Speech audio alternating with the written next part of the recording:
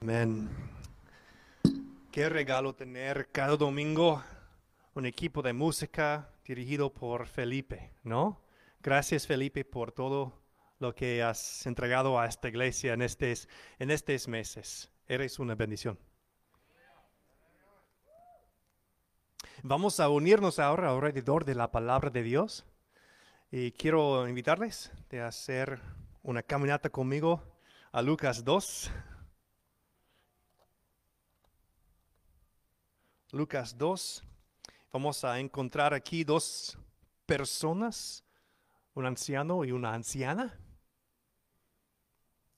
José y María está llevando a Jesús al templo para cumplir con unas acciones religiosas por la ley de Moisés. Y ahí están acercándose y está entrando en el templo y vamos a encontrar a dos personas. Voy a estar leyendo capítulo 2 empezando en el versículo 22. Asimismo, cuando se cumplió el tiempo en que, según la ley de Moisés, ellos debían purificarse, José y María llevaron al niño a Jerusalén para presentarlo al Señor. Así cumplieron con lo que en la ley del Señor está escrito: todo varón primogénito será consagrado al Señor. También ofrecieron un sacrificio conforme a lo que la ley del Señor dice: un par de tórtolas o dos pichones de paloma. Ahora bien, en Jerusalén había un hombre llamado Simeón, que era justo y devoto, y aguardaba con esperanza la redención de Israel.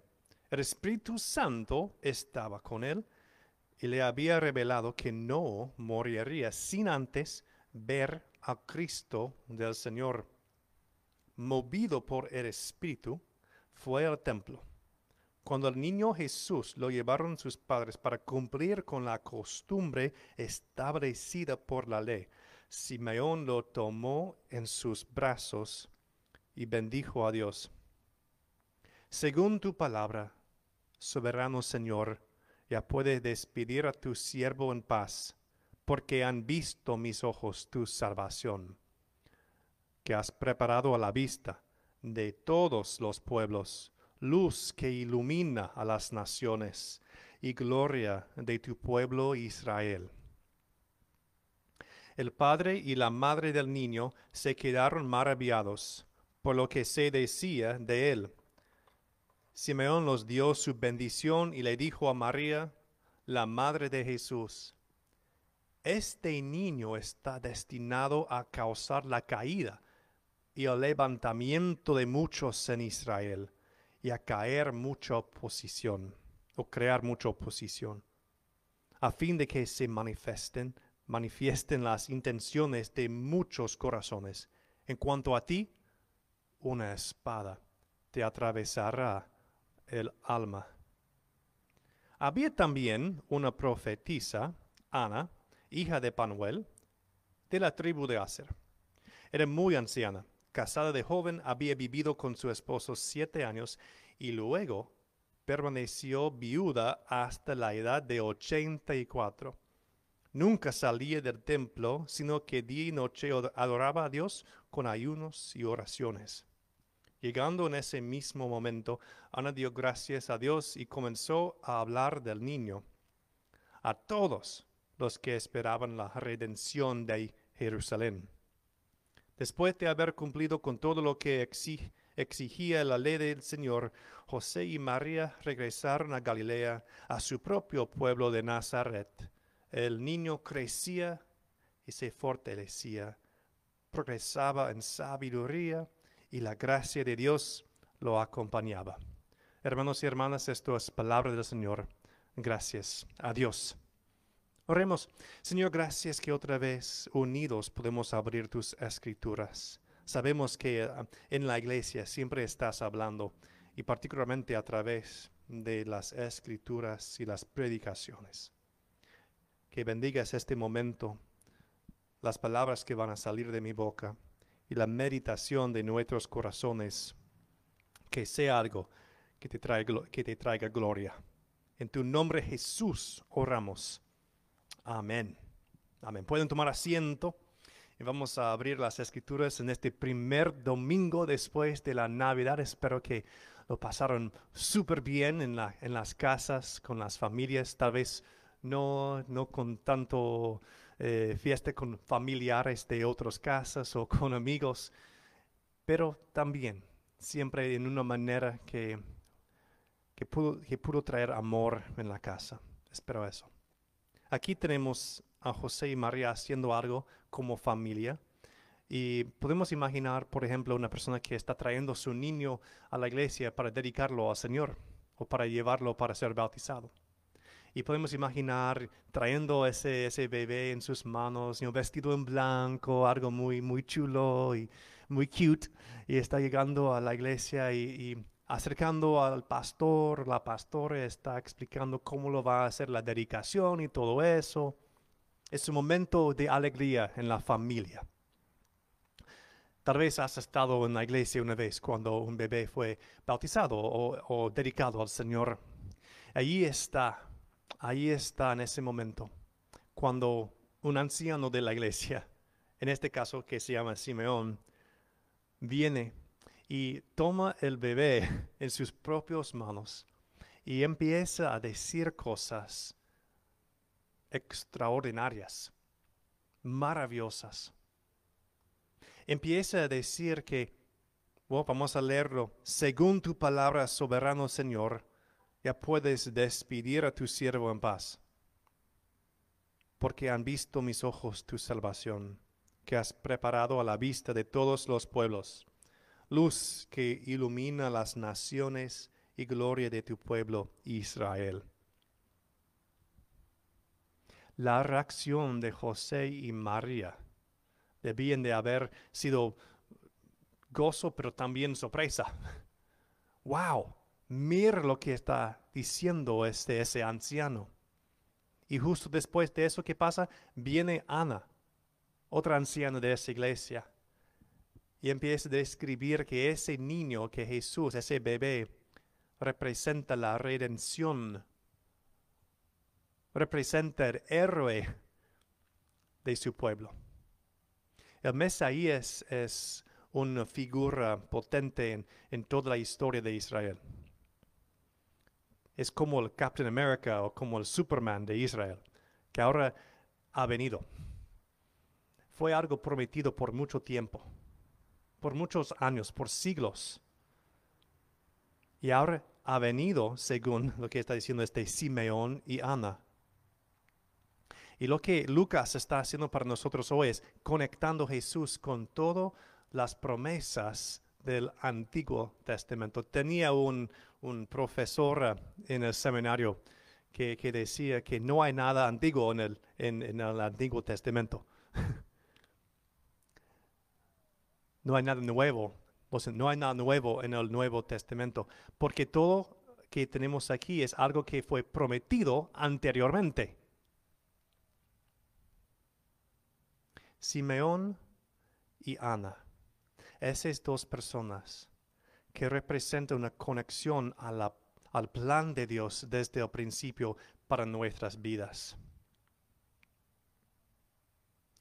Es interesante en el versículo 25 que dice Simeón, vamos a leerlo. Ahora bien, en Jerusalén había un hombre llamado Simeón, que era justo y devoto, y aguardaba con esperanza la redención de Israel o la consolación de Israel.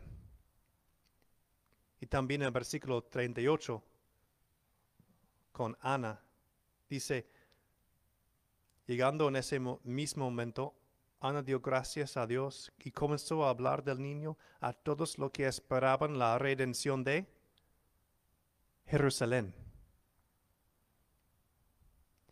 En esos dos versículos, si solo íbamos a estudiar esos dos versículos, tal vez sacaríamos de las escrituras que la bendición de Jesús solo fue para Israel, solo para Jerusalén. Pero no podemos leer solo un versículo en la Biblia y fingir que no existe en un gran narrativa, un gran plan de Dios. Porque también Simeón dice en el versículo 32, la luz que ilumina a las naciones y la gloria de tu pueblo Israel. Empezamos este tiempo leyendo Isaías capítulo 49.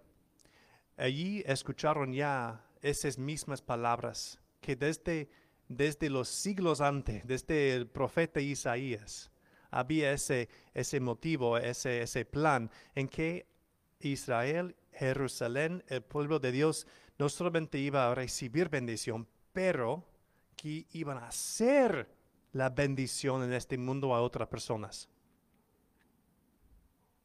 Pero no empezó tampoco con Isaías. De hecho, empiece en el principio con Génesis, en el capítulo 12. Vamos a leerlo hoy para conectar Jesús, para conectar la bendición que nosotros hemos recibido a lo que ha sido prometido desde el tiempo de Abraham. Génesis 12, 1. El Señor le dijo a Abraham, deja tu tierra, tus parientes y la casa de tu padre, y vete a la tierra que te mostraré. Haré de ti una nación grande, y te bendeciré. Haré famoso tu nombre, y serás una bendición.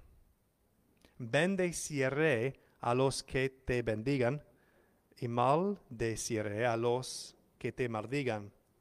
Por medio de ti serán bendecidos todas las familias de la tierra. Por medio de ti serán bendecidas todas las familias de la tierra. Desde el principio, el plan de Dios ha sido darnos una bendición para que seamos nosotros la bendición en este mundo a otras personas. Desde el principio eso ha sido el plan de Dios. Pero a veces la imaginación del pueblo de Dios es un poco demasiado pequeño. A veces estamos aquí pidiendo por bendición en mi vida o la familia de mi familia o en la familia de la iglesia. Y eso es bueno, debemos pedir por esa bendición. Pero también esa bendición tiene un propósito más allá. ¿Y qué es? Para hacer la bendición en este mundo a otras personas. O como dice Jesús, que ustedes son la luz del mundo. El 24, aquí, qué lindo el tiempo, ¿no? Con las velas en la noche, un poco de lluvia, pero no demasiado. Enfocando en Juan 1. Y allí dice que Jesús no solamente es la luz del mundo, pero más bien es como la chispa, ese chispa que arrancó todo y que está arrancando, creando todo en adelante de nosotros. Jesús no solamente es una luz que ya está brillando, no es la vida que ya existe. Jesús es la chispa, es el creador que está creando toda la luz en adelante y toda la vida que viene. Estamos enfocando en la verdad de que si no puedes ver, por ejemplo, un camino adelante de ti, no debemos preocuparnos, porque Jesús es el Dios creador que puede abrir caminos adelante de nosotros. Cuando la oscuridad está quitando, está sacando toda la esperanza, porque no podemos ver, no podemos imaginar otra vez un momento de gozo. No debemos tener miedo porque Jesús es la chispa de la esperanza. Puede prender fuego a nuestros corazones y a nuestra fe por su propia mano. Es el creador de todo. Por eso podemos creer en un Dios de milagros, de milagros. porque ese Dios es lo que crea todo en nuestras vidas. Pero esa luz que ha venido a nuestras vidas no solamente es para nuestra bendición. Claro, eso es el primer paso, bendecirnos. Pero ¿qué más? Para que nosotros individualmente y nosotros como una iglesia, como una comunidad de la luz, que podamos ser, que podamos representar y predicar ese evangelio, esa luz al resto de las personas en este mundo. ¿Han escuchado el término super spreader durante el coronavirus? Como una fiesta, puede ser un evento que es super spreader, que puede dispersir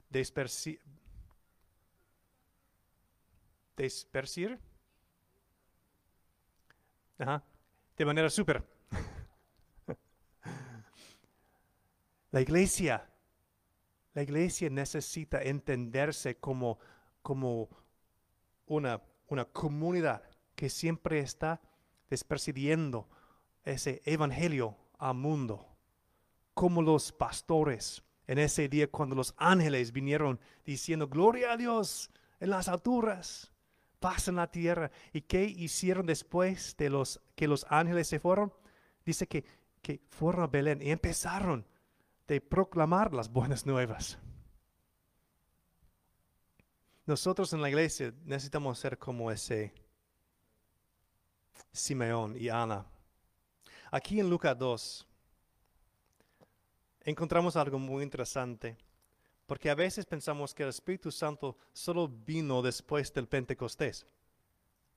Pero mira qué está moviendo Simeón y lo que está moviendo Ana en esa parte. Vamos a leer empezando en versículo 25. Ahora bien, en Jerusalén había un hombre llamado Simeón, que era justo y devoto, y aguardaba con esperanza la consolación de Israel. El Espíritu Santo estaba con él, y le había revelado que no moriría sin antes ver a Cristo del Señor. Movido por el Espíritu, fue al templo. El Espíritu Santo ya estaba moviendo en las vidas de las personas en la iglesia. Dice que él estaba aguardando la esperanza en la consolación de Israel. Jesús vino para ser la consolación, para ser la redención de nuestras vidas. Pero la cosa muy interesante es que esa palabra, consolación, es la misma palabra que Jesús usa para describir el papel del Espíritu Santo en tu vida. Paraclete, en el griego, parakletas. Es la misma palabra. Es que la iglesia debe estar esperando para esa consolación o redención o paraclesis. Paraclesis es la palabra que podemos usar para consolar, para redimir, pero también es la palabra que usaron en aquellos momentos, aquellos días de Jesús, en esa época, para un abogado. Es el término para un abogado. Jesús está diciendo que el Espíritu Santo en tu vida es como un abogado santo, divino, un abogado divino, una presencia de consolación divino, un confort. Alguien que puede dar ánimo a tu vida. Jesús vino como la consolación, como el abogado divino, para representarte en este mundo, para defenderte en este mundo, para consolarte en este mundo. Pero también dice Jesús, yo voy a regresar al cielo, y eso es bueno. Y la razón es que, porque si yo me vaya, entonces voy a mandar a ustedes el Espíritu Santo. Y el papel del Espíritu Santo, dice Jesús, es para ahora ser nuestro, la consolación de nuestras vidas, para hacerse abogado en tu vida. Pero no solamente es para que tengamos nosotros esa bendición, Desde Abraham podemos estudiar las Escrituras y ver cómo esa presencia de Dios en nuestra vida es para nuestra bendición, para entonces bendecir a otras personas. Jesús está con cada uno de nosotros por su Espíritu Santo. Y eso es la chispa de creación en tu vida. Estás entrando en 2021. Y yo sé que muchas personas están esperando que ese día pase de 31 a 1, pensando que, como mágico, todo va a cambiar de día y de noche. Que 2020 ya va a estar en el pasado. Y 2021 va a estar enfrente de nosotros. Entonces todo va a cambiar, ¿no? Es como 2020 es un número malo o algo. Hermanos y hermanas, cuando 31 pasa a 1, nada va a cambiar de día y de noche. Hay solo un poder en nuestras vidas que puede empezar a cambiar tu vida. Y es Jesús. Es ese chispa divino del Señor. El Espíritu Santo en tu vida es una presencia poderosa que representa creación nueva cada día más. Siempre hay la potencial de ver un cambio positivo, más saludable en tu vida. El Espíritu Santo es como una chispa que puede encender una fogata de fe, una vida un poco más cerca al Señor cada mañana. Es una promesa para cada uno de nosotros. Y el bebé en Belén, Jesús, representa el momento cuando esa chispa divina, esa luz divina descendió y tomó carne, tomó la forma humana para mostrar a ti cómo debemos vivir como seres humanos. De resucitar de la muerte. También representa la manera en que esta chispa tampoco puede ser vencido por la muerte. Que aún Jesús puede crear vida después de la muerte. Eso es algo muy importante para nosotros en estos tiempos de COVID. Que tenemos esa consolación. Pero no es algo solo para nosotros. Podemos recibir las buenas nuevas y regresar a la casa y hacer todo lo que es normal para nuestras vidas, que sea mirando un show en Netflix, pasando todo el día en Instagram o Facebook, jugando Call of Duty, no sé. Podemos hacer todo y fingir que esa bendición es solo para nosotros. Pero desde el principio, hablando con Abraham, Dios ha dicho, voy a bendecirles. Pero el punto también es para que sean una bendición en este mundo. Quiero trabajar a través de ti. Y por eso mandó el Espíritu Santo para nosotros. A veces no estamos sintiendo la presencia de Dios, el Espíritu Santo en nuestras vidas. Y tal vez el desafío hoy, tal vez no sentimos la presencia de Dios o el Espíritu Santo en nuestras vidas porque no estamos dispuestos. No estamos dispuestos para que el Espíritu Santo nos dirija. No estamos dispuestos que el Espíritu Santo nos lleve a hacer una bendición a otras personas. Estamos tan enfocados en mi cosa, en mi vida, en mi experiencia.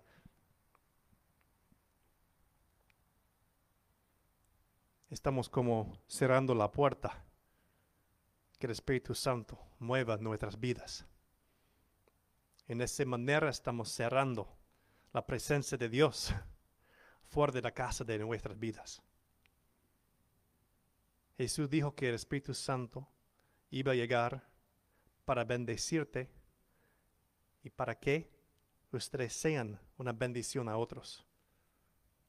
Es como una moneda que tiene dos caras, dos lados. No puedes tener una moneda con solo un lado. Siempre hay los dos. si estamos rechazando un lado de ser la bendición en este mundo, entonces no estamos realmente recibiendo todo del Espíritu Santo en nuestras vidas, el plan de Dios para nuestras vidas. Quiero que todos ustedes sean tan bendecidos por el Espíritu Santo que cada mañana no pueden dejar de dar gloria a nuestro Señor Jesús. Eso es lo que queremos.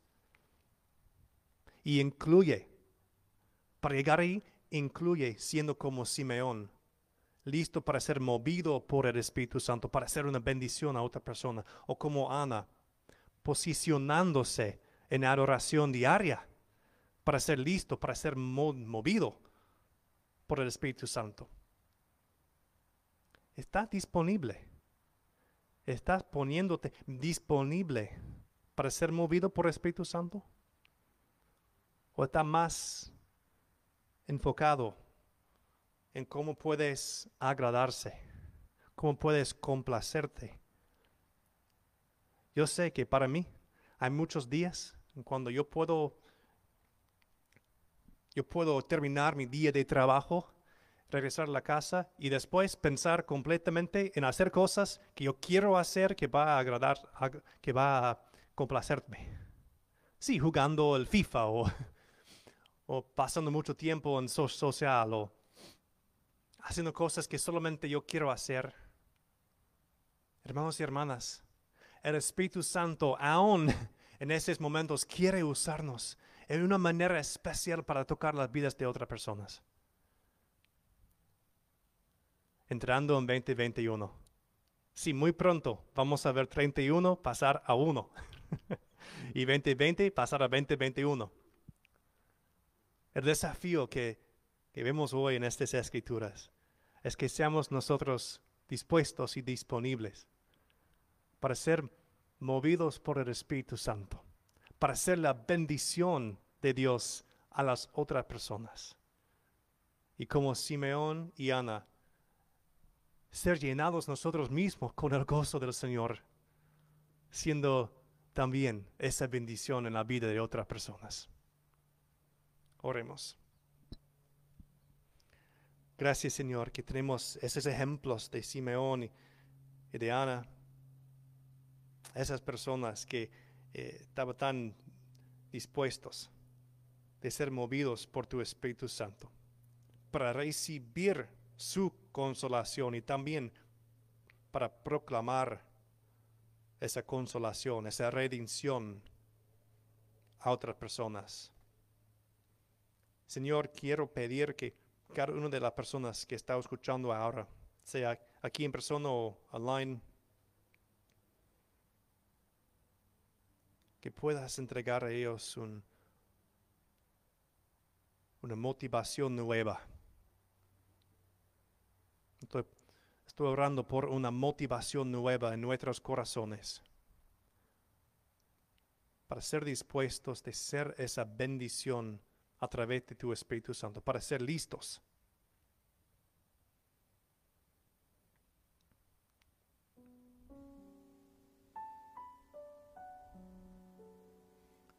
Si hemos sentido lejos de ti, Señor, examinamos mi corazón ahora, examinamos nuestros corazones. ¿Qué he estado haciendo para acercarme a ti?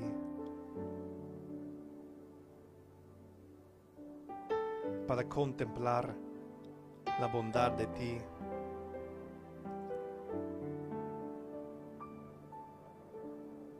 Señor, confesamos que muchas veces nuestro deseo ha sido solamente en nosotros mismos, de complacer nuestra carne. Pero ahora, Señor, como tu siervo, ahora, Señor, como tu hijo o hija, también quiero agradecerte. Gracias por la bendición de esa chispa divina, por ti mismo. Gracias que puedo tener confianza y fe que mañana será lleno de tu gloria, de tu gozo, de esperanza.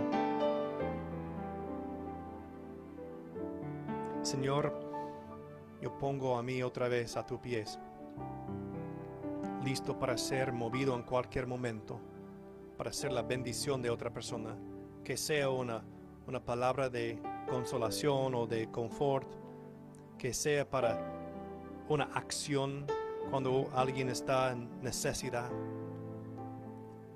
Tal vez, Señor, solamente va a ser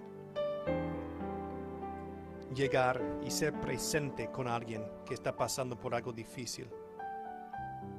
Señor, tal vez es un momento en cuando alguien está pasando por algo muy maravilloso y necesita a alguien ahí para celebrar con esa persona. También, Señor, estamos otra vez poniéndonos ante ti como la iglesia y individualmente como tu siervo y sierva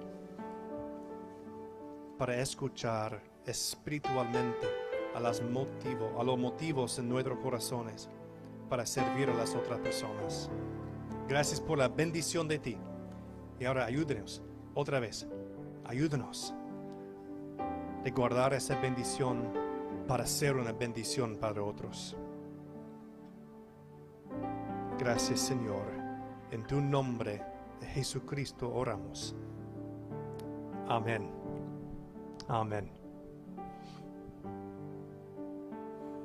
Siempre encontramos una palabra muy importante cuando abrimos esas escrituras, ¿no es cierto? Tenemos al Espíritu Santo que siempre está ahí para darnos la sabiduría. Ahora vamos a terminar nuestro tiempo cantando una vez más. Si no haya podido hacer la ofrenda, también tenemos los platos aquí o online. Pueden ir a nuestro sitio web. Y vamos a terminar cantando unidos, adorando a nuestro Dios, esta chispa divina que siempre está creando algo nuevo en nuestras vidas.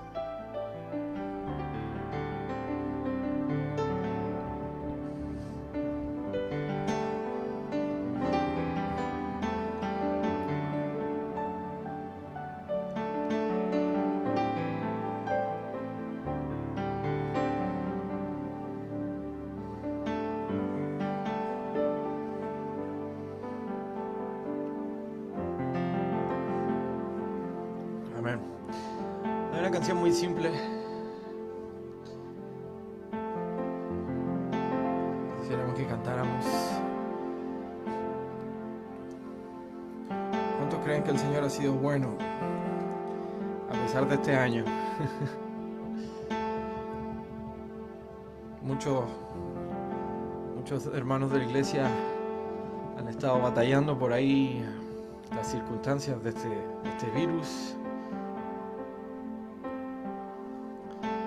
Problemas económicos, problemas de todo ámbito, pero aún así el Señor ha sido fiel con nosotros. ¿Cuántos dicen amén? Dios es fiel.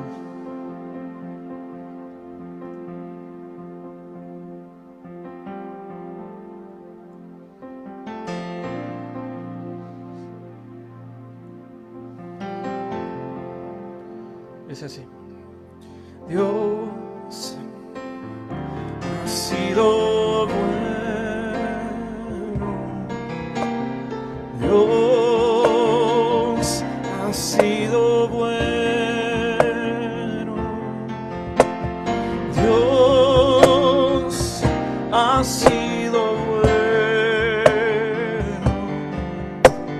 bueno es Dios. Canten una vez más.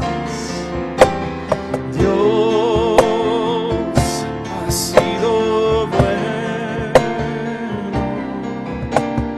Dios ha sido bueno, Dios ha sido bueno,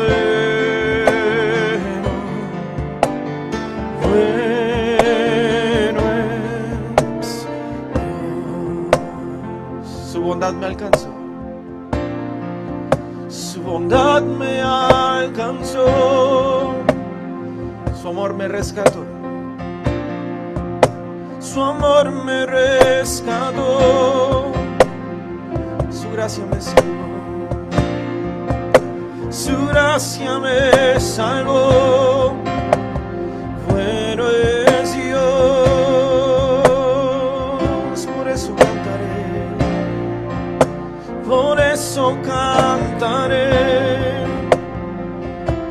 alabaré. Y siempre alabaré y nunca olvidaré, y nunca olvidaré. Bueno es Dios, cante conmigo, Dios ha sido, Dios ha sido bueno, Dios ha sido bueno,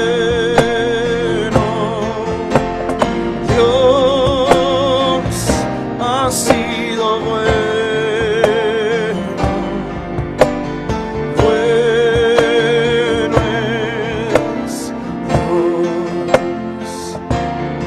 Cántelo usted.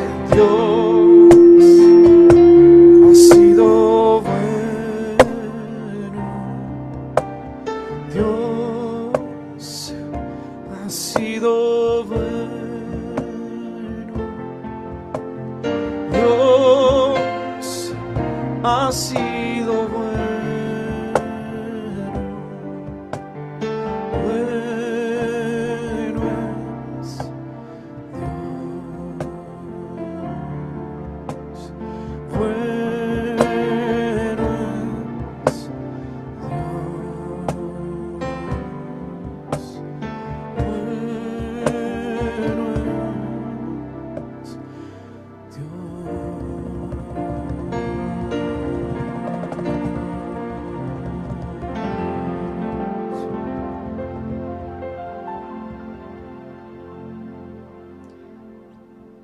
Que la bendición de nuestro Dios, Padre,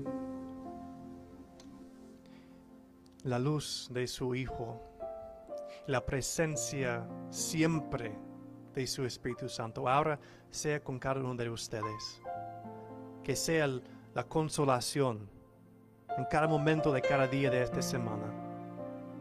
En la vida de nuestros niños y niñas, en la vida de nuestros familiares, en la vida de mi persona. Señor, gracias que siempre vas a estar con nosotros en cada momento, en cada valle y en cada montaña. Ahora, Señor, vamos a salir de este lugar. Que sea la luz de ti guiando cada paso de nuestras vidas, hasta que podamos estar unidos otra vez como tu pueblo. En el nombre de Dios, Padre, Hijo y Espíritu Santo. Amén y amén. Hermanos y hermanas, que se vayan en paz. Gloria a Dios.